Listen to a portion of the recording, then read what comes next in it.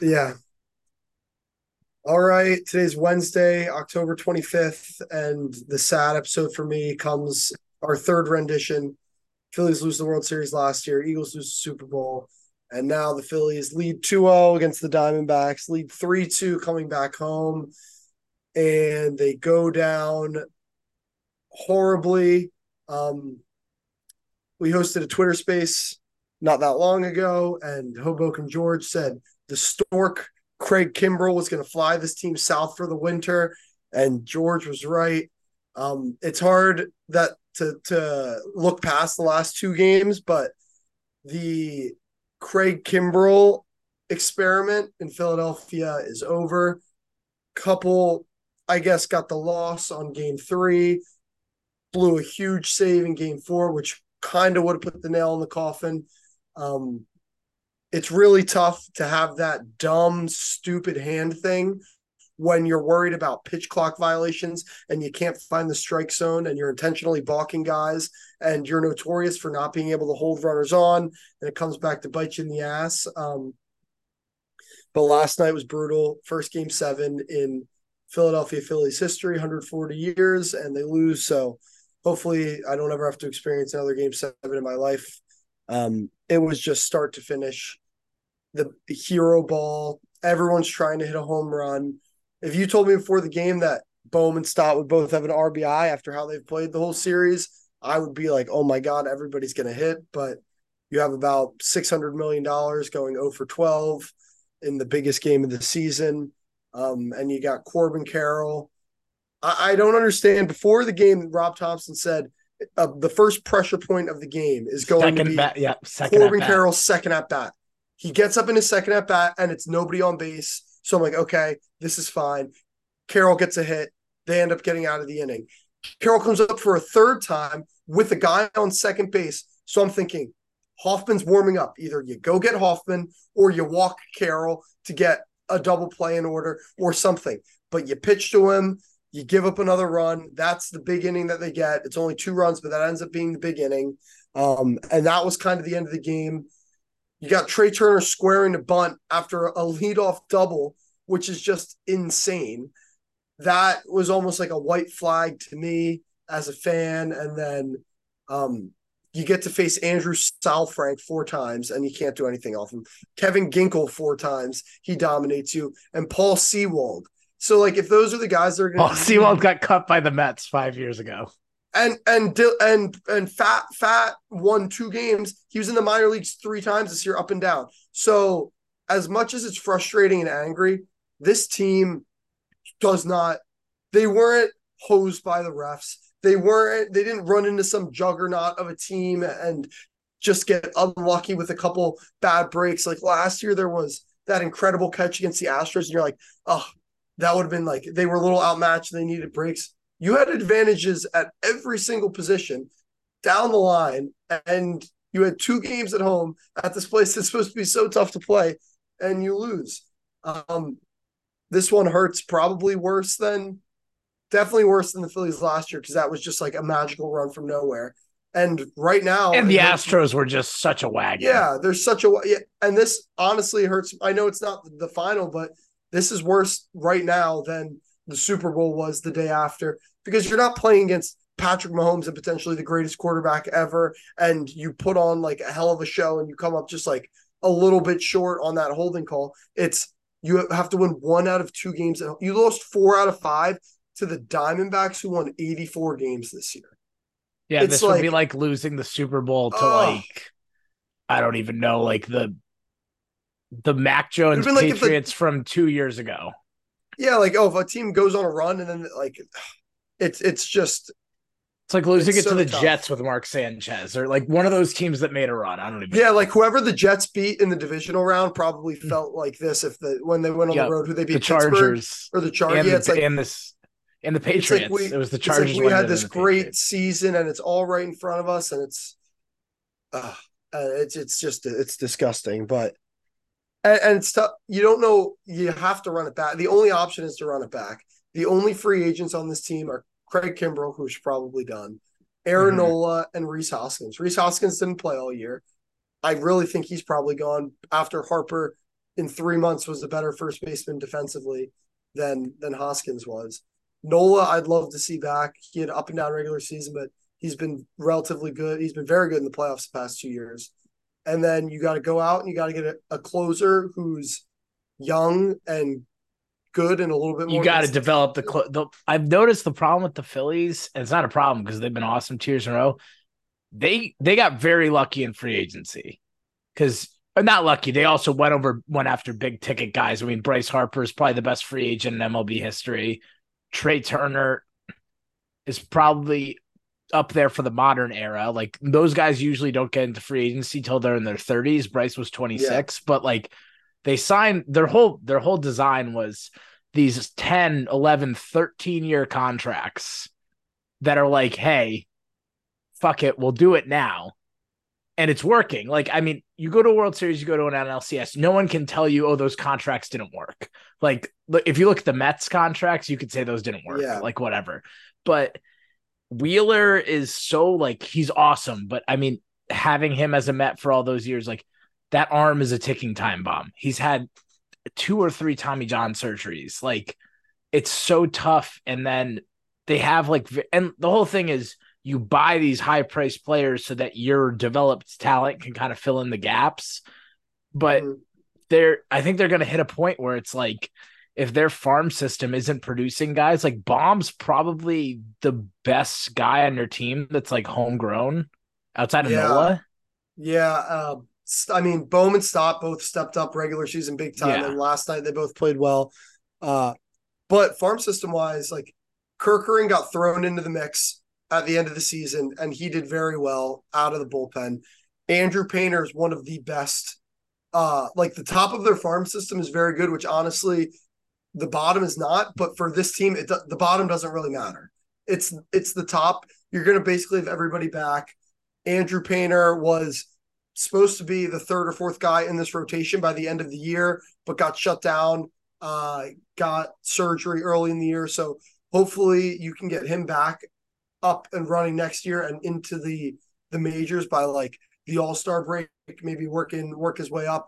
And then you got some other good high-end guys who can contribute the minor league farm system who like were winning awards this year and being on those all-star teams. So you're going to need somebody to step up. But the thing is, like, everybody's under contract. It's not like everybody will be back next year. The only real question mark is what happens with Reese now that he's healthy, and can they re-sign Nola? And if you don't re-sign Nola, then you have to go get a starting pitcher. Yeah. And then And I the other think the thing is question becomes, you could go oh ahead. Sorry. uh you spent $72 million this offseason on Taiwan Walker. He's on the playoff roster. He doesn't throw a single pitch. Now Mm-hmm. I don't. He won a lot of games this year. He was not incredibly consistent.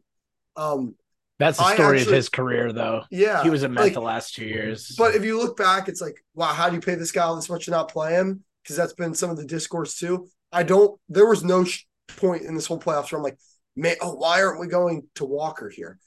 First series is 2 games, and you're not going with Taiwan Walker in one of the 2 games.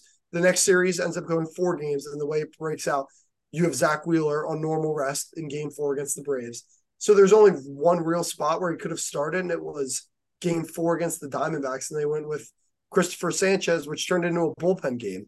So it's tough Yeah, because Walker. managing playoff baseball games is like you don't want to overmanage, but it just felt like the Phillies, at least last night, left Ranger Suarez in for a batter too long, but I don't think that Yeah. there was any spot where Especially if Taiwan Walker Wheeler could help had the two team. innings. That's what blew my mind. Yeah. If Wheeler has 2 innings in his arm, you throw Ranger Suarez 2 to 3 innings, and no matter how well he's pitching, if he gets in any trouble, now you probably Yeah. don't want Wheeler coming in middle of an inning. I totally get that, but you put in Hoffman, and then Wheeler starts the next 2, and you're in the eighth.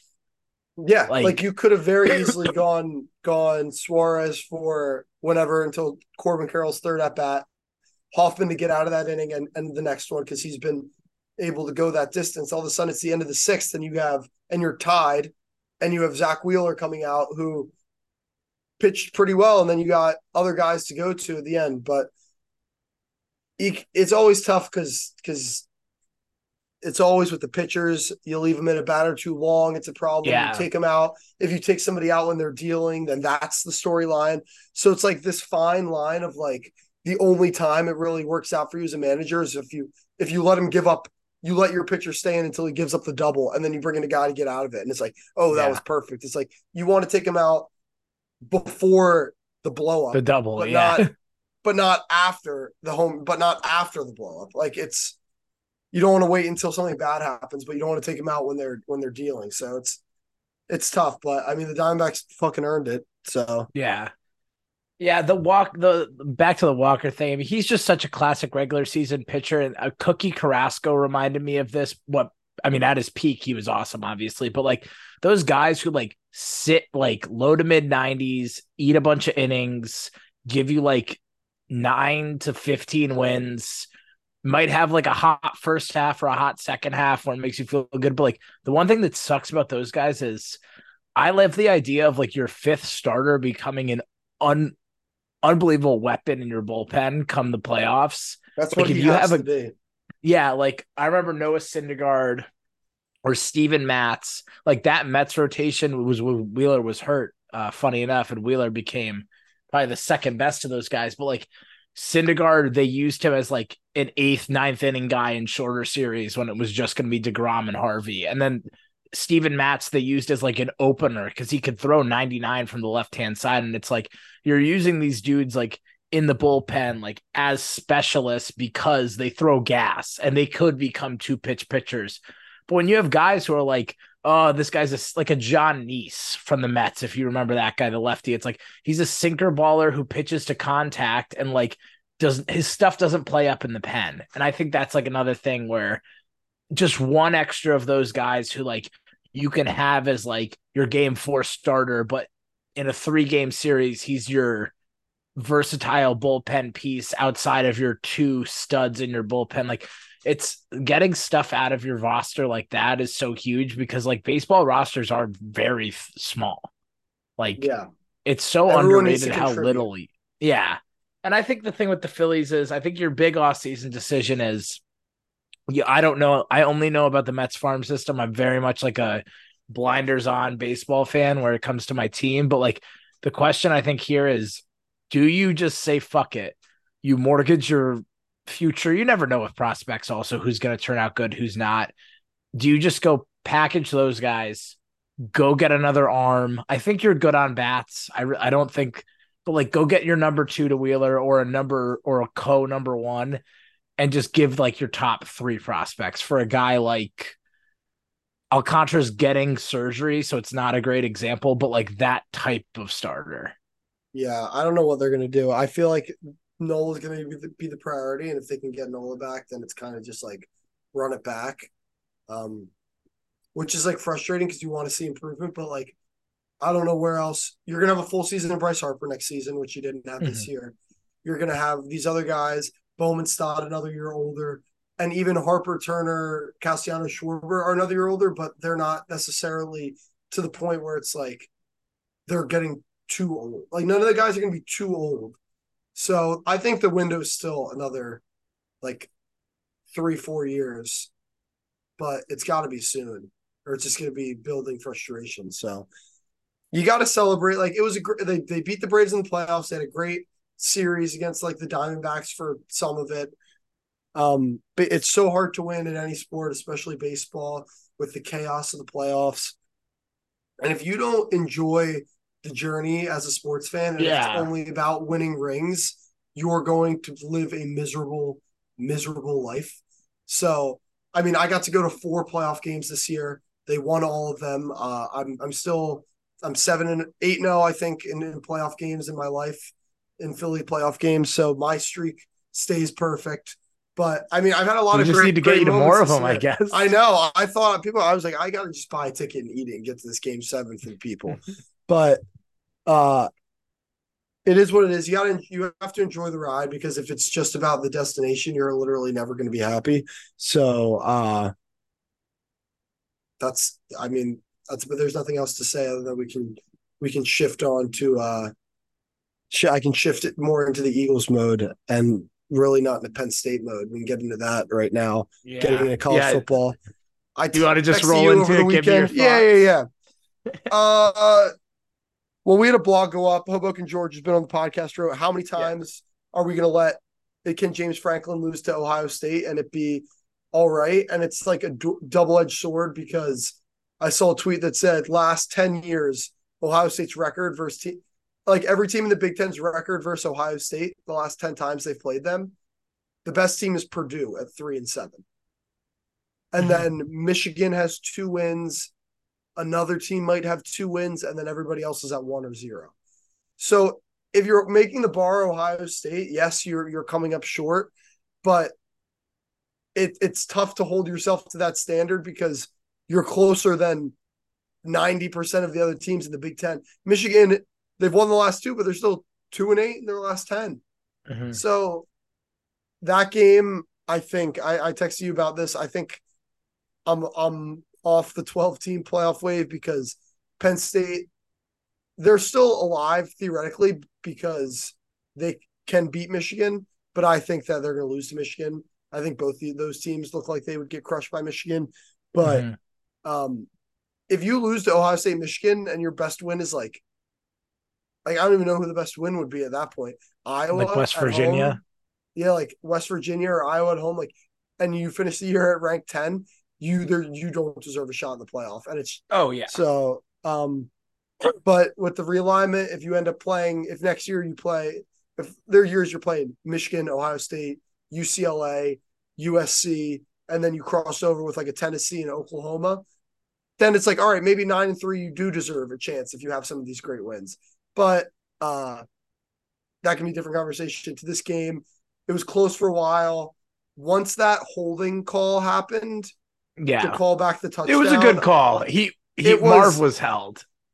yeah, that's when I knew it was over because Penn State is not built, and we've seen it to beat Ohio State despite those swings, that 10, Mhm. 14 point swing. They win because of that. Like the other one, they blocked the kick and turned it into a Yep. touchdown on a night where they otherwise had no offense. I think they still probably lose that game, but maybe it's a little bit closer. But I still think they probably lose just because they could not move the ball. Um, but that changed the game. And after that, I was like, this team is not going to be able to get 2 defensive touchdowns. They just got one that got called back, and they haven't been able to move the ball. Their best drive of the day, like the best drive of the day, they had 2 punts. They had a muffed punt, and they ended up punting again. They had a drive with 2 punts. So it's stuff like that where you have to really execute. And Marvin Harrison is very good, and Gus Johnson is very annoying. Yeah, I had some friends who aren't Ohio State fans text me and be like, that's such a cool nickname. And they listen. So I didn't tell you over text, but I disagree. Like I don't like Marvelous. I think like some of the guys on the beat call him like Marvin the Martian. At least that's kind of funny because it's like that Looney Tunes guy's name, whatever. Yeah, Like the name Marv is just cool and kind of like ironically like Marvin is yeah, not the name of a 6'4" of like a killer. alien wide Yeah, receiver. It's like Marvin's the name of like your buddy from math class you cheated off of in 7th grade. Like I yeah. don't know. Every catch was Maserati Marv, like every single play. It's like, give it a rest, dude. We Yeah. understand that that's his name. If he's not driving a Maserati in the next week with like an NIL deal, that's a huge missed opportunity for him. But Yeah. But I mean, he I think the is the best story. player in college football. Oh, no doubt. And I think not having a Mecca and Travion, Cade Stover came up huge. I think he's someone that like needs to be seriously talked about as probably like one of the 3 best tight ends in the country. Obviously, Brock Bowers is on another level, but the fact that he was recruited as a linebacker, moved to D end, moved back to linebacker, moved to tight end, and now is probably going to be a top 3 round pick and potentially win the Mackey Award because Brock Bowers is out for half the year. Like great story out of him. Like he's like a farmer. People call him Farmer Gronk, not just Johnson, I guess. Mhm. But people call him that. He's a good story and he played great. But I think the bottom line with that game came down to, I mean, forget Marvin Harrison. Like he's an alien. He's probably the best wide receiver I have personally seen in college football. I did not see Calvin Johnson. I was or I don't really remember seeing him like well enough to say, but just the ability to move at that size is incredible. And obviously his dad's like one of the best receivers ever. And somehow he physically is, he's like 5 inches taller than his dad was. His dad was like 5'11", 6 foot. But anyway, Penn State didn't have a single playmaker on their offense. And on defense, obviously Chop Robinson got hurt, which hurt them. Like Ohio State had the best defensive player who wrecked the game in JT Tuimoloau. He had, I think, 2 sacks. They probably could have called one a strip sack, but they ended up calling it a batted ball. They didn't review because it was a 4th down. That was probably the biggest play of the game because Penn State was near the 50. He essentially ended the game on the 4th and 30 sack, but he was in the backfield all day. And then Marvin Harrison Jr. goes, I think, 11 catches for 162 and a touchdown, and probably should have had better if Kyle McCord wasn't throwing some, questionable balls. But I think Penn State, for the first time in a while, has not had a tight end or wide receiver that could get the job done. And it's funny because it seemed like the rest of their team was ready, but the offensive skill, like every time once Ohio State scored 1 touchdown, every time Penn State got the ball, I was never nervous. Like once I got like the nerves of like, okay, first couple drives, you got to stop, whatever. But like once we went up, I was like, Penn State's not going to score here. Like Aller he can make all the throws in hypothetical situations, but he's not going to because no one's going to be open. And their offensive line isn't going to hold up long enough for them to do. They tried 3 wide receiver passes. That's how you know. And as like James Franklin is a wide receivers coach by trade. You either need to get listen, he's not Brian Hartline. Brian Hartline had 2 wide receivers on the field who are both from Pennsylvania, who James Franklin never really had a shot at, which you could talk about recruiting, you could talk about whatever. One team, has putting guys in the first. I mean, Penn State has first round receivers too, so I don't know what it is, but the fact that he couldn't identify anyone in the portal or someone underrated or a Parker Washington, a KJ Hamler, he didn't recruit Allen. Jahan Dotson, all these guys who were like never huge names in recruiting or whatever, but he somehow found them. And now the portal's open and you go get Dante Cephas. Dante Cephas was a swing and a miss because when Tez Walker looks like a 1st-round pick at North Carolina and they're on the same team, like you're a wide receivers coach by trade.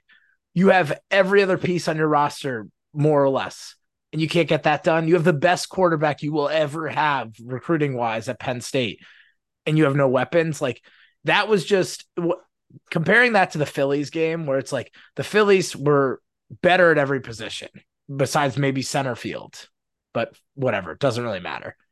And then Ohio State, maybe they weren't better at every position, but when Ohio State had the ball, it was like, okay, despite Kyle McCord, they still have Marvin Harrison Jr., they have Cade Stover, like they have guys who are going to make plays. When Penn State had the ball, it was like they need either a trick play or a broken play or something, but they are not going to march down the field. They didn't convert a single 3rd down. That is like not being able to convert a single 3rd down either means that the play calling needs to be better, which is not a lot of people say fire James Franklin. He doesn't call the plays. So when people get mad about that, Yursich, sense. Fire Mike Yursich. Ohio State did. Yeah. So 0-16, maybe I think they got 1 in like garbage time, but like for all intents and purposes, when the game mattered, you were 0-15, 0-16.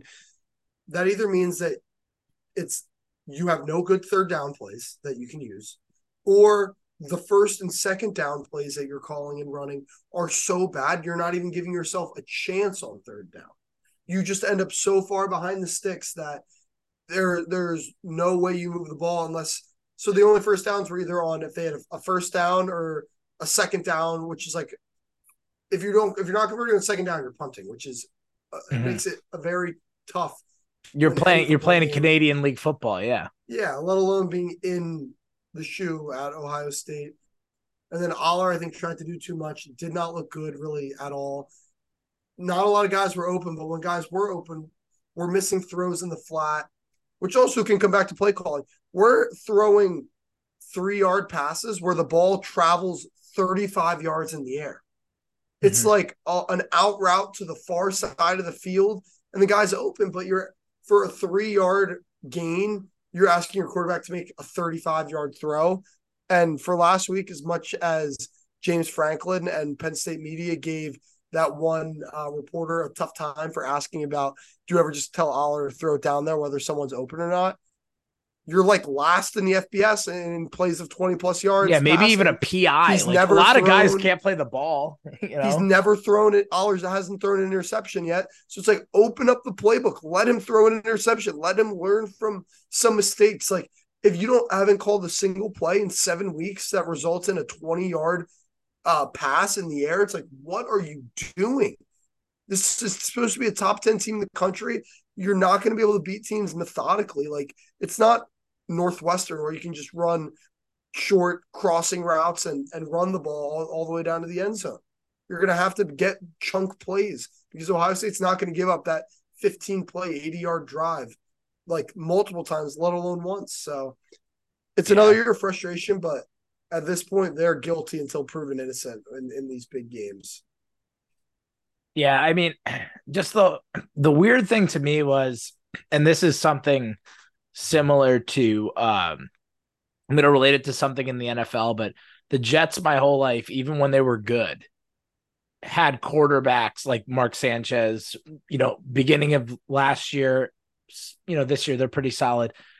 I have never had a quarterback as a Jets fan where 3rd and 11 or 3rd and 8 and longer, they were like, we're going for a first down. Like, we're going to run a curl route that's at the yardage. We're going to run a post. We're going to call a deep slant. Like, we're going for this the same way you would see in like a Jalen Hurts, like the Super Bowl. It's like 3rd and 15 and Dallas Goedert on an out route. Beautiful throw. Like, the Jets have never had a quarterback like that. And I always said, like, I don't even know if I don't care how good they are. I want a quarterback that on 3rd and 8, we're calling a 9-yard pass play or longer. Because it's always a draw or a screen or something that's like, oh, if something breaks, we get it, but we're not going to throw a pick. The way Penn State called some of those 3rd downs, it was like 3rd and 6. They had done nothing on the ground all day. And it's an inside handoff or an outside zone or a draw. And it's like, you have a QB who's the best quarterback in the country. You pulled him away from Ohio. Obviously, weird circumstances with the Quinn Ewers stuff, but Ohio State circled back to him and he said no. They wanted him. There's an argument to be made that he probably could have been starting for Ohio State on that field that day over Kyle McCord if he goes to Ohio State, because Devin Brown had the chance. And they took Devin Brown because they couldn't get Drew Aller. And I get it. It's part of like the receivers and everything, but you're calling an inside handoff on 3rd and 6 on one of the best defenses in the country. And I know he's a first-year starter. I know he's a second-year quarterback. But if you look at guys who have been what this kid was hyped up to be, Drake May. By this point last year, Drake May was, he's going to be a first-round pick next year. Caleb Williams, all these guys, like even Quinn Ewers, like these types of prospects, by the midpoint of their first year starting or their second year in college, they're given the opportunity to make those throws. So either the evaluation was a miss or Franklin missed on receiver. Like, I don't know what it is, but like, if that was my team, I would have been pulling my hair out. Cause I'm like, how do we think? What do you have to lose? Yeah. You get to a point in the game where you don't have anything to lose. Exactly. Like, if he throws a pick, we're punting anyway. They have Marvin Harrison. Marvin Harrison is always 8 steps away from like 50 yards. Yeah. And Kalen King is awesome. He's going to be a first-round pick. Marvin Harrison is so much better than everyone else that it doesn't matter. His quarterback is probably never going to start an NFL game. It doesn't matter that the corner against him is probably starting in the NFL next year. He was making some of those catches look like there weren't bad throws. He probably could have had 200 yards if CJ Stroud started that game. And you're not taking chances on the road, I would be furious. Yeah, it's just like the same story every year, it seems like. But the big games now are Michigan. Do you want to talk about this whole sign stealing thing? Yeah. I mean, I'm not going to pretend to know. Like, I know the semantics of how many people actually do what's been going on. Um, but it is interesting. Nothing's going to happen from it. Nothing's going to come of it. I don't think there's not going to be any Not this year, at sort of least. Yeah. suspension. If there's anything, it would just maybe have another reason for Harbaugh to potentially go back to the NFL after this year, just like one less thing to worry about. Um, but I don't know. It could have legs, but like listening to different people who seem like they are actually like been on coaching staffs, like sign stealing happens everywhere. And it seems like everyone seems like there's a pretty easy way to solve it. And it's just putting mics in the headphones or in the Yeah. helmets. I But saw, people don't want to do that because they sign steal and they get an advantage from not having the mic, and they the don't want to have headset to and the microphone. teach. I've heard Yeah, people say like they don't want to have it's to talk to fucking 22-year-olds before every play and all of them. I don't know. My thing was this originally. So I've gone back and forth a million times because I realized that I am probably the least reliable source when it comes to this because like Ohio State's lost to Michigan 2 years in a row. Michigan somehow went from the worst year in program history during the COVID year, where I still believe that they could have played that Ohio State game and they just realized their season was over. So they just called it because they practiced the Sunday, but they couldn't play the Saturday. This is a whole other issue. But that year, there's no fans in the stands, whatever. All of a sudden, they're a juggernaut without their recruiting getting better. Kind of wild. But anyway, my initial thought was this is kind of much to do about nothing. It sounds like everyone sign steals, whatever. Maybe they just had a guy who was better at it, blah, blah. And then the more I was obviously trying to consume as much content on Twitter, podcasts, whatever as possible. And it looked like that was kind of the opinion of everyone. And I was like, all right, there's nothing here. A bunch of guys on Ohio State Twitter who have 100 followers are saying it's a big deal, but like no one who has a credible podcast or mm-hmm. has worked in football is saying anything. So I was like, all right, this is nothing. Then more and more details start to come out about how many tickets he has to these games, about how people are filming it, about how all this stuff. And then that, I don't know if you saw the video. It was like the angle from the Yeah, local news in Columbus where the whole sideline goes crazy after CJ Stroud gets the signal. yeah, And then I start to see the same credible people saying like, oh, this is fucked up. And like people on Ohio State's team, like Garrett Wilson quote tweeted and said something. DeJuan Jones said something. So these are people who like are in the NFL, who like were in those games. Obviously Garrett Wilson, not last year, but the year before. And like, they know what's going on. I don't think they would be out here saying things if it was like, dude, every team does it. So what I've come down to is this. Every team attempts to sign steal.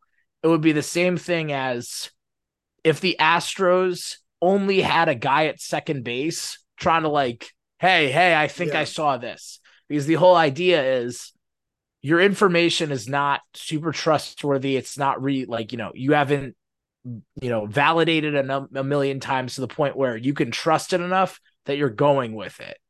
But when you have a guy filming games, game after game, running through the film again and again to see like, okay, which one of these signs is real, which one has laid it over. And there's enough guys on these staffs that they can do that if they have all the film to the point where you have a laminated sheet, which you can see in some of the photos yeah, of all Ohio State signs. And I'm not saying that they're telling Michigan, hey, if we give you this sign, it means they're running this play. Like they're probably coming up with all their counters to all those plays. And then their signs are then replicated off that, where it's like, if they see CJ Stroud get the sign for whatever, like Spider 2Y banana, it's like the only play I know because of yeah, fucking John Gruden. And they're like, okay, cover 2 can beat that. They're calling, hey, cover 2, hand up, whatever. That's like a clear advantage. Like, obviously, you still got to line up and beat them. And like, people are saying, like, Kirby yeah. Smart was like, I didn't notice anything. Yeah, because Georgia was just superior at every position. It didn't matter. But they're like, both years, Ohio State, the second half, they get blown out. Last year, they were close to making it no longer a game. And one thing that James Franklin said that I thought was pretty telling was, and he did the classic thing where he goes, I'm not going to comment on this, but, when you call something that you think is a really good out of nowhere play, let's say it's 4th and 1 and I dial up a shot play, like Yeah. short yards, and they have the perfect play call for it, you start to wonder what's going on here after it happens again and again and again. Because I think the whole point of the sign stealing thing is if you're going to trust yourself to steal your signs in game or whatever in a legal way, you're opening up so much room for error that you misinterpret a sign, you get burned. But if you're so confident in it, the whole sideline's going nuts when you see a sign, then you have to start to wonder how much is this affecting the game. So I don't think anything's going to happen this year, but I could almost guarantee you wins will be vacated, Harbaugh will be gone, and it's not going to matter. Like the Garrett Wilson who played in that game, they're not going to like, oh, you can go play in the playoff now. Last year, they're not letting Ohio State play TCU first, then getting Georgia in a national championship. CJ Stroud, who was dragged in Columbus by myself at one point too, saying like he never won a big game.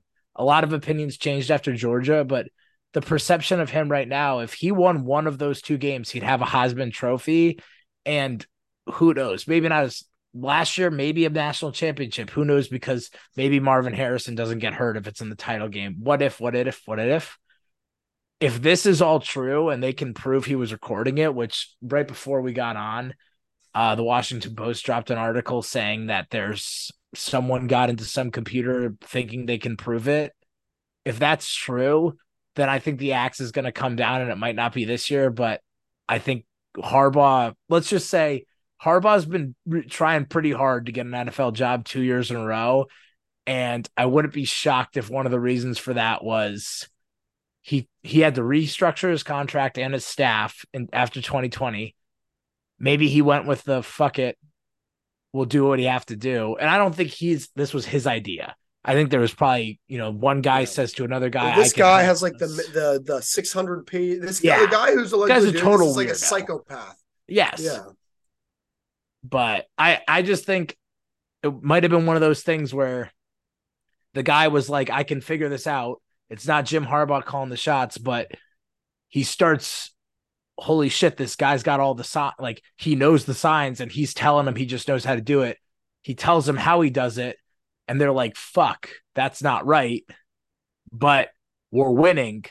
Just keep doing it. We'll turn a blind eye. You know what I mean? Yeah.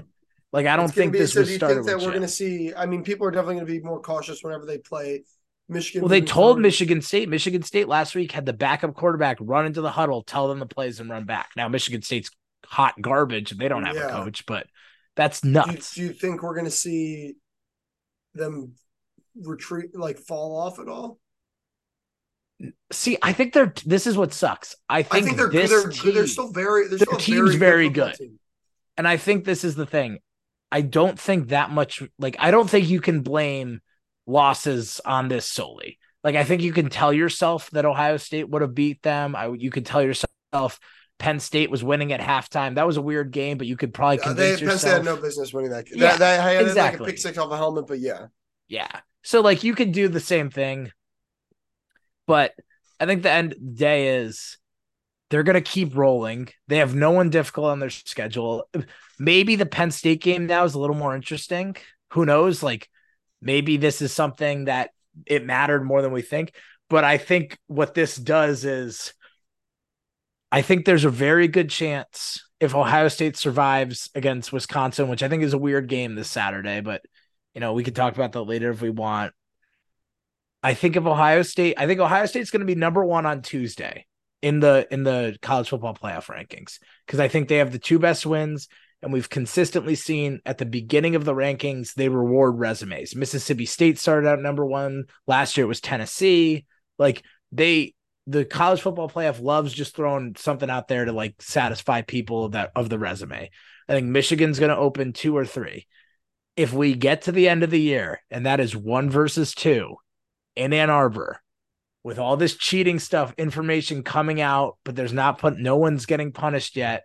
And Ohio State is there off 2 losses that now maybe whoever Ryan Day might be convinced he didn't deserve either of.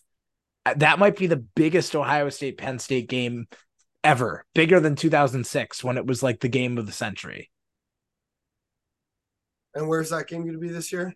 Ann Arbor. That's very interesting. I don't think Penn State has a chance to beat Michigan after seeing how the two teams have played this year. But if they somehow pull that off at home, then a Michigan win, like Penn State could potentially end up in Indy Oh, if based it's a off three-way the tie, Penn tiebreakers, State probably wins it which is crazy because of because I think, Iowa. yeah, which would be crazy if that happened. Because even if Penn State beats Michigan going into that last game of the year, that's still probably a top. I mean, Michigan wouldn't have beaten anybody, but still a top 10 matchup likely. But yeah, I think that that's going to be interesting because it's going to be one versus two or one versus three, and then someone's going to have to lose, and then it's going to come down to what other people do championship Saturday because both of those teams aren't going to have a chance. Um, Only one of them is. So, uh, yeah, that's all right. That's the Penn State, Ohio State. Also around like, is there anything else you've left on any of those three Big Ten East teams that you wanted to hit on? No, not really. I just think that as of right now, barring how much this has helped Michigan, I think they look like the best team. They've played nobody, but I think Ohio State's going to need McCord to take another step. And they're going to need all their guys back. Like, I don't think they can win in Ann Arbor without a Mecca Buka or Travion Henderson. And I don't think they can win with the Kyle McCord they have. At least the Kyle McCord in the first halves they've had. He's actually been good in the second halves of the two big games they've played. I don't think Penn State can beat Michigan because I they're don't either. weak. Yeah. They're weak up front in the middle. Like your D tackles are probably your weakest point of your defense, which is Michigan runs the ball up the middle with the best O line. And I don't know. It just seems like Penn State, like if Ohio State kind of punches you in the mouth, that's what Michigan has built their whole program on. So I would love to see it. Although getting that Michigan Ohio State number one versus number two with everything that's going on would be cool. I'll be rooting for Penn State. Um, and if Penn State beats Michigan, maybe it shows that Michigan's just not as good as we think. So Yeah, it's I definitely think still a big game. yeah, we got a couple weeks. The recipe for that game is going to be you're going to need a defensive or special team score, Maybe and two. you're going to need just like an out of body experience from the defense, and hope that like JJ McCarthy in his first like hostile environment that he's really had to play in this year, um, struggles. But it would have to be like a perfect game from Penn State, mistakes from Michigan, and even that would probably be a touchdown game. It would probably be Penn State by less than a touchdown Yeah, if the line's only everything goes five and right a for half them. though, which shows that people like the obviously you guys That are at home. yeah, that makes me want to bet on Michigan. Like Michigan, But sometimes when you want like everyone's gonna be on Michigan. that's Sometimes good. Yeah, that makes me there's feel a little bit better. yeah, that's like when everyone was taking Penn State, I was like, this makes me so much better, feel so much better than like I know Ohio State never covers, but I was like, if this is a tight enough spread that like if everyone's on the Buckeyes, I'm gonna start to think we're gonna lose. Yeah, yeah. So that'll be But interesting, especially with all the yeah. developments. But Yeah. And rest of the college football weekend, obviously I was in Columbus, so I missed a handful of the games, but it was like the close but no cigar weekend. Like we were this close to chaos. Like Arizona State can't pull off the upside. Houston can't. UCF can't. I mean USC, Utah, like there was no real I upset was there. all over Like, that. I was all over that one. yeah, I took I USC. mean, I was very wrong. that team is Bad. they are not. Yeah, they're not good. They've had a generational quarterback and just a spineless defense. So if you're And their O line USC fan, sucks. like you gotta feel pretty horrible that this is how the Caleb Williams Lincoln riot, like this is how it's gonna end for Caleb Williams is with nothing. You're Yeah. gonna And walk away with it with he's nothing except the Heisman Trophy. who knows by the end of this all, like if this goes poorly, Drake may a team who didn't finish out, who actually did get upset, but they were never really considered, I think, in it as much as people would want to. But Drake May might pass Caleb Williams up by the end of this if he I don't think keeps. that's gonna. I just with all the hype with Caleb Williams, I think Yeah, that it's that true. would be. It'd almost be. You'd be like it'd be career suicide as a Yeah. GM. It's like Wembenyama. Like if someone like Brandon Miller Moore last year, you weren't allowed to. Yeah. Yeah, it's like you go to the roulette table and you get a free spin. They say black or red, and you say, hey, "Give me green." Green. Yeah. And it's like, oh my god! And like if it works out, you're a genius. But chances are Caleb Williams is still probably going to be good. It would be very Bears though to end up with to take Drake May um, with that number one pick, which it looks like they're going to get because the Panthers look horrible.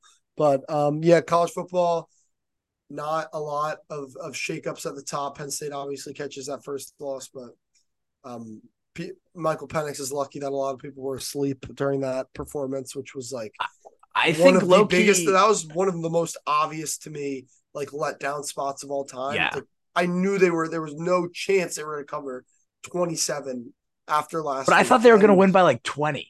I didn't know yeah, it was going to be that bad. yeah. And Michael Penix going into the week was minus 150 to win the Heisman, which at week 6 in the year is like anyone who bet on that should be You're an removed idiot. from a sports book. Yeah. Like if you're betting minus Heisman odds at this point in the season in October, you should not be allowed to sports bet. You're the reason why everything in Vegas is made of gold. Mm-hmm.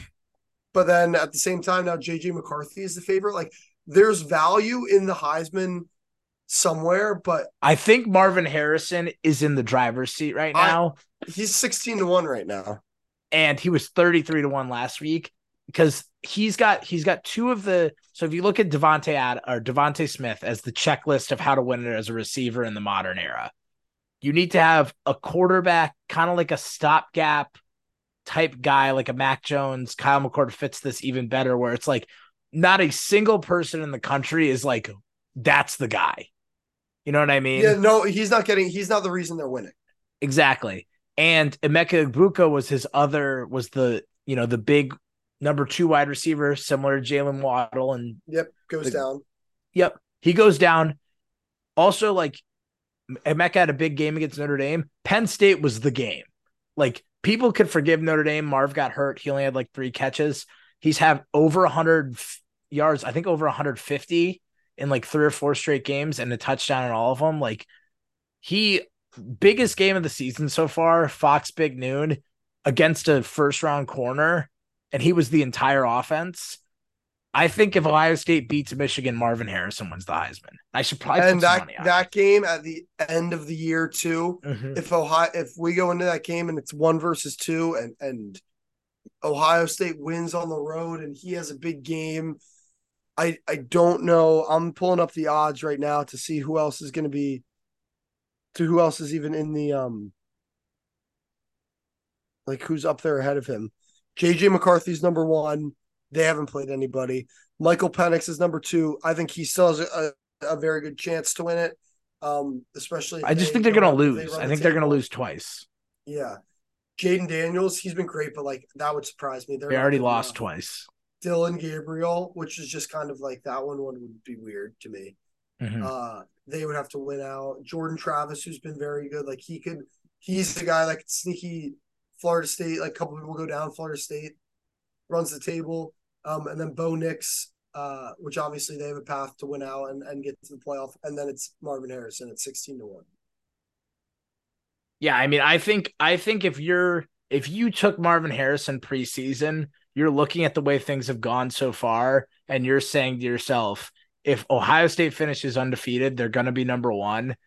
And unless Michael Penix finishes undefeated and they're number 2, Marvin's probably winning the Heisman.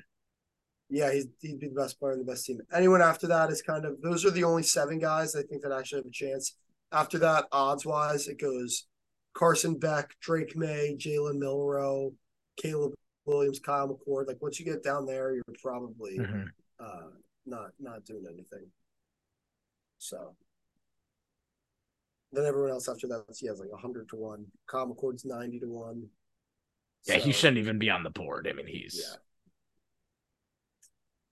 But yeah, I think that pretty much college football this weekend. I mean, Oregon, Utah, like that's an interesting game because if Utah wins that one, then you got to start talking about is Utah gonna do something in the Pac-12. But I think the Pac-12 has now become can Oregon and Washington get to a rematch without another loss? Because then it's a win and you're in. But if either of them trips up, then the Pac-12 is kind of on the rocks. To get into the playoffs, you're saying? Yeah, because I'm saying Yeah. if Oregon has 2 losses and then they beat Washington, Yeah, similar to no. Utah last year, you're done. If Washington has a loss and Oregon has a loss, a one-loss It'd be Pac-12 is tough not for a Washington. guarantee. Yeah, unless Washington's like a TCU type team Mm-hmm. where like that could happen, but TCU I feel like barely got in. But after seeing Washington and Oregon, I feel pretty good about the Oregon State Beavers to win the Pac-12, sitting at like I got them 15-1, 14-1 before the year started. Like they're gonna have an opportunity to play their way into a Pac-12 championship game because USC is kind of playing their way out of that race. So they get Oregon and Washington. Depending on what one of those games, if they win one of those games, like it's on. It's on, Mm-hmm. especially if they beat Oregon. If they beat Yeah. Oregon, they'd Well, have that's the last game of the tiebreaker. year, Civil War. So we might get a chance where Oregon State coming into the last week of the year might not need a lot to get to Vegas, which would probably be bad for the conference overall. Um, but it'd be good for me. Oregon State only gets in if they win out, which would be beating Oregon, Washington, and then beating Washington again, probably I likely. think they're definitely going to be one of those two teams. Yeah. So their win total was 8.5. They're sitting at 5-1, 6-1. So feel pretty good about that if they split those games. Even if not, you just got to take care of the business with everybody else after beating UCLA. Yeah, and I'm still waiting for I think we're all waiting for like the chaos weekend. I think every top team, so North Carolina went down, but I don't think anyone considered them really much of a threat. Like, I think what would have Yeah. happened is if North Carolina won out and beat Florida State as like 12-point underdogs and they made the playoff, it would have been one of those like, holy shit, North Carolina's in. We never really saw this Mm-hmm. coming. But I think we've all been waiting for like one of these, whether it be Oregon, Washington, Oklahoma, Texas, Michigan, Ohio State, Penn State. No one's really been. The Big Ten's kind of been like that's a round robin. We'll figure it out. Yeah. Georgia with the Auburn game, Alabama. All these teams that are like still in the mix. I feel like Tennessee's up 2 scores against Bama at half. We're like, okay, Bama's dead. Same thing when they were down against Texas A&M. They come back. Oklahoma, UCF. It's like UCF gets the 2-point conversion. Maybe they win that in overtime. Nope. Oklahoma survives. Texas survives Houston after surviving Wyoming. Oregon survived Texas Tech. Washington survived Arizona, and they survive Arizona State. Like, I feel like we're so close to just that 1 week. Or Florida State survives Clemson in overtime. They survive BC. We're so close to that weekend where it's like, holy shit, Oregon and Florida State just lost. Like games Yeah. they shouldn't have. Yeah. But we keep It's missing it, coming. and it's coming. Like, I think because everyone keeps saying, like, well, Florida State wins out, they're in, and then Washington's going to be in, and then it's going to be the Big Ten and Georgia. It's like, Texas, Oklahoma. yeah, Like, it's yeah. never that easy. Never. Yeah. Yeah. So we're gonna be into November basically before we get to that weekend. So things are heating up. And I looked, all those Pac-12 teams play each other. USC plays Oregon and Washington. They're going to Oregon win. State I think plays. I think USC beats Washington I because don't. I think I they're don't just going think to US. outscore them. Or, Oregon has to go to Utah this weekend. Utah, I think, plays Washington. So it's like all these teams. Yeah, Washington plays Utah on November 11th. I don't think Washington's like getting out of there undefeated. I don't think any of those teams are going to run the table. So it's going to be a bunch of 2-loss teams, I bet, with um, coming down to some tiebreakers. So And I think Kansas State can get both Texas and Oklahoma, but definitely at yeah, least one of them. yeah. So Florida State, I don't know where they necessarily trip up, Yeah. but let's see, Florida State the rest of the way, they have. I mean, Duke was a little bit of a test. The best team left on their schedule. They have Wake Miami, Forest, Pitt, Florida. They have Miami, Miami at Florida in the home, and ACC at Florida. championship. Yeah. Yeah. So So I think Florida State, the way I see I the think they're playoff right in. I now, think they're in. I yeah, don't know who beats them in the ACC championship because it's going to be Louisville or UNC in that second place spot, and I don't know. I really don't know who wins that one. Like who My beats thought Florida State? is I think Ohio State, Michigan, Penn State, two of those teams get in. Whether it's Penn State beats Michigan, then they get in the conversation. Right now, I think Ohio State and Michigan both get in if Michigan beats Ohio State. I think Michigan with one loss, with no good wins, and this scandal, maybe they don't get in. Yeah, But I think there's a chance those two Big Tens can get in. The SEC champ in Florida State. And I think getting that number one seed is going to be so huge because I think Florida State is kind of fake good. Like I think they have like Keon Coleman's awesome, Johnny Wilson's pretty good, Jared Verse is good, the quarterback's not bad, like the running, like they have like a lot of these like flashy kind of good players, but like I think they'll get worked by any of those three teams. And then the other game, it's going to be the classic when it was Bama, Clemson, Ohio State, like year after year. Clemson, Ohio State play a classic game. Bama works someone, and then Bama or LSU, like when they filled the Bama spot one year, like then they beat you because you just played two national championship games. So that's why I think if Ohio State can beat Michigan, I think they're winning the national championship. the biggest conversation, like looking at the schedules, looking at who we think is going to trip up. It's probably going to be. I think Michigan's better than Penn State and Ohio State after watching that play. Obviously, Yep, a lot agreed. has to go down with what's happened. What would be interesting, which I think Ohio, like if it's, I think it's going to be Georgia, and I think Georgia. I don't know who's going to beat them. I don't think Alabama has the power to beat them. Florida State, I don't think they're going to get beat, and Michigan, I think, is probably going to run the table. So then that's one spot left. Pac-12, we think eats themselves out of it. I think it's going to be 12-1 Big 12 champ Texas, and then versus 11-1 Ohio State. And because Texas would win their conference, have a win in Tuscaloosa, and avenge their only loss, I think Ohio State could be on the outside looking Oh in yeah, at that Texas spot. would deserve that bid because Yeah. if it's Ohio State, your response Or is beat Oklahoma, like if Michigan. Oklahoma and Texas both run the table, which is just really getting over the Kansas State hurdle and everybody else, that's the bad situation for Ohio State, because then that's just a de facto playoff game. 12-1 Texas gets in, 13-0 Oklahoma would get in. So as an Ohio State fan, and as I guess Penn State, who's still technically in it, although I don't believe in them as much anymore, I think the Big Ten rooting guide is rooting against for the Big 12 to play themselves out of it. Yeah, and I think there's a good chance that happens, but And it's I just mean, the we'll same see thing it as all last shape year. up. You just swap Florida State for TCU. Yep. This is from last year. So we'll see all that shape out. First rankings come out Tuesday. So next week we'll either record during or after those. So we'll probably know what's going on. In terms of the NFL, huge win by the Eagles, bounce back, beat the Dolphins. I mean, both you and I took the Eagles. I think we both expected that to happen. They're just better. The Dolphins give me major like Big 12 team vibes where it's like, yeah, they beat the shit out of all these bad teams. They get onto the big stage and it's like Lincoln Riley, Oklahoma, where it's like you get to the playoff and it's like, oh shit, we've been playing a different type of football. Neither quarterback looked that great, but I mean, Hurts made some throws when he had to, which is Yeah. what the game I came mean, down the to. Eagles defense looked great. They only gave up 10 points because of the pick six, and they've gotten better over the past 48 hours. Kevin Bard from the Titans is going That's to huge. plug a gap at safety, Huge. who becomes he's the third highest paid player on the roster now for the Eagles. But because of Howie Roseman and how he works the cap, they are able to do that, which is, it's all about avoiding injuries in the NFL, and we haven't been able to avoid a lot of injuries in the secondary.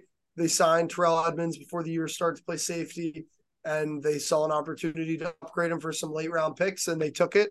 So I love that they're being proactive as we get closer to the deadline. I think the deadline's also going to be next Tuesday. I think the deadline might start getting more exciting in the NFL. That's a Yeah, hot take I have. And with a guy like him, I saw other people talking about him online. With Bard, it's like a lot of these teams are who are not great. A safety isn't necessarily going to move the needle, and Mhm. he's expensive and he's not young. And then all these good teams that are clicking, it's like, why are we going to go and add this bigger name, this bigger personality to a locker room that's expensive when we might be a little strapped for cash and don't want to necessarily mortgage the future, like when we're playing well. Someone like the Chiefs or the Cowboys, like the Cowboys, even though Diggs is out, it's like they've been playing pretty well. 49ers, like their roster is expensive. So it kind of makes sense, like a fit for the Eagles. So I'm excited to see him play. He's been good. He was an all pro 2 years ago. Um, so it's good to see the Eagles starting to hit their stride a little bit and playing well. And they're in a really good spot because Monday night, the 49ers go down to the Vikings.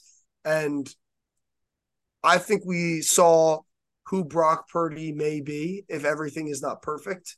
Um, so I'm I glad have that a I've hot stayed on take the on sill. He this. finally gets his first loss where he starts and finishes a game because people don't, for Well, he some lost to reason, the like to. Browns the week before. That's two in a Oh row. shit, you're right. Yeah. What's you get? Give me your take because I'm all in for the 49er I think anti. so. Brock Purdy's out next week with a concussion. They showed the play where he hit his head doing it. Okay, yeah. I think Sam Darnold takes this job and he never gives it back. Oh, Because I think Sam Darnold, I watched a lot of Sam Darnold Jets, yeah, you more than did. I'd like to admit. Thank God I was in college for that time because, it takes a lot of liquid courage to watch Sam Darnold. Sam Darnold has more talent in his left hand than Brock Purdy does in every ounce of his body. If Sam Darnold's biggest issue was his offensive line was you, me, and three tomato cans most of his career with the Jets. His wide receivers were Robbie Chosen Anderson, who I think he had one mediocre season since leaving the Jets.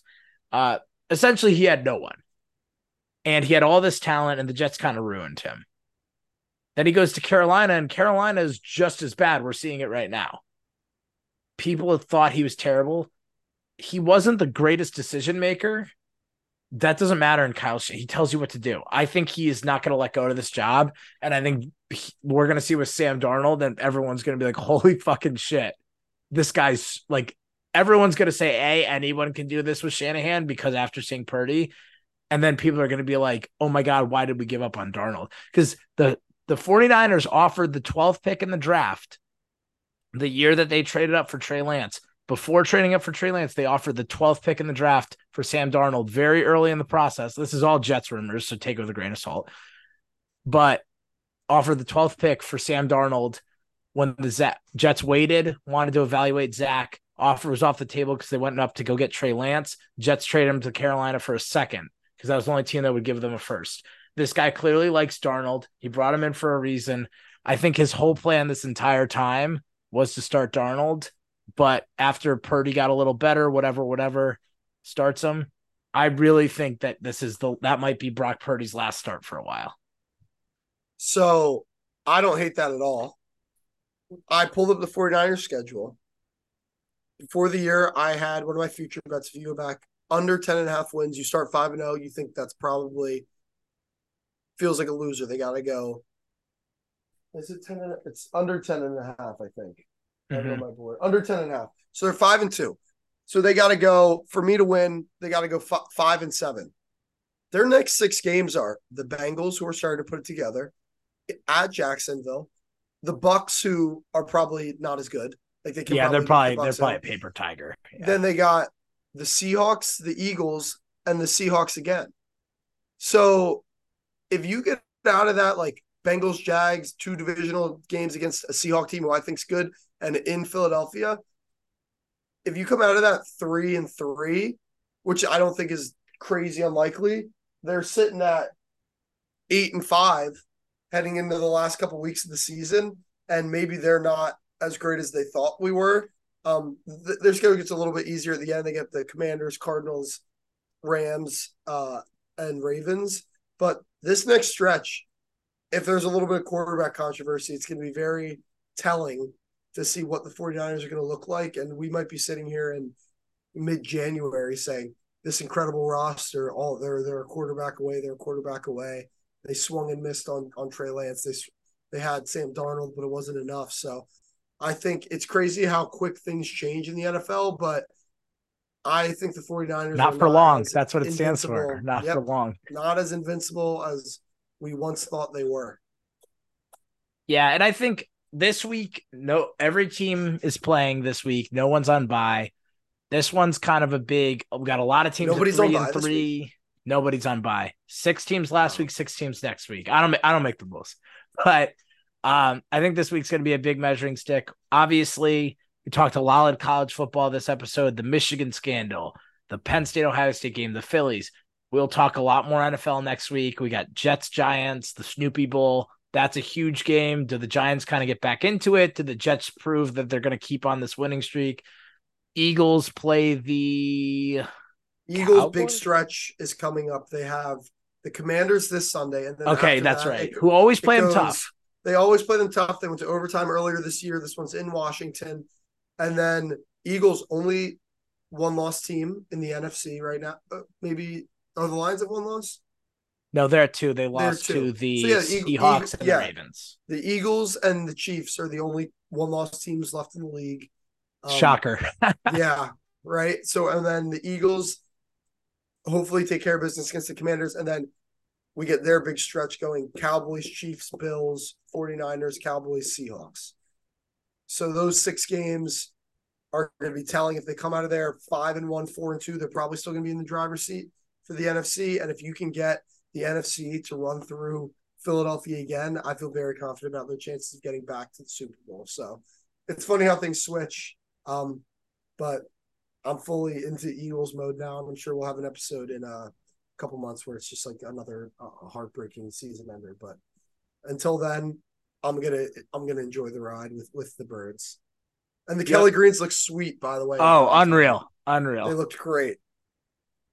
Yeah, I mean, we only got a couple minutes, so maybe I'll save this for another one. So I'll tease it. My hot take is almost every single team in the league looks better in their throwbacks, and we should just all go back to them. Yeah, a lot of them are better. I don't know if we necessarily, but I kind of like the like 2 to 3 times a year, because if it's all the time, maybe it gets a little old. But like the Eagles have good regular jerseys. There's some team like, I guess the Jets are a bad example, but like the Jets jerseys, the regular ones suck. And how we feel about Indiana, the Indiana Midnight? That's the worst jersey I've ever seen. It looks like a created team in Madden. Like when you move, like I moved the Jets to Brooklyn in like Madden 10, and they made me wear all new uniforms, and they just looked like those. Yeah. It's like the automated ones without anything changing. Yep. Well, all right. That was a pretty packed episode. Like I said, more NFL next week. College football is coming. It's starting to take shape, but not a crazy weekend this weekend. Knock on wood, though, because I say there's going to be an upset. Who knows? It could be Ohio State. So tune in next week. We'll be talking about everything. And Dom, catch you at the next water break.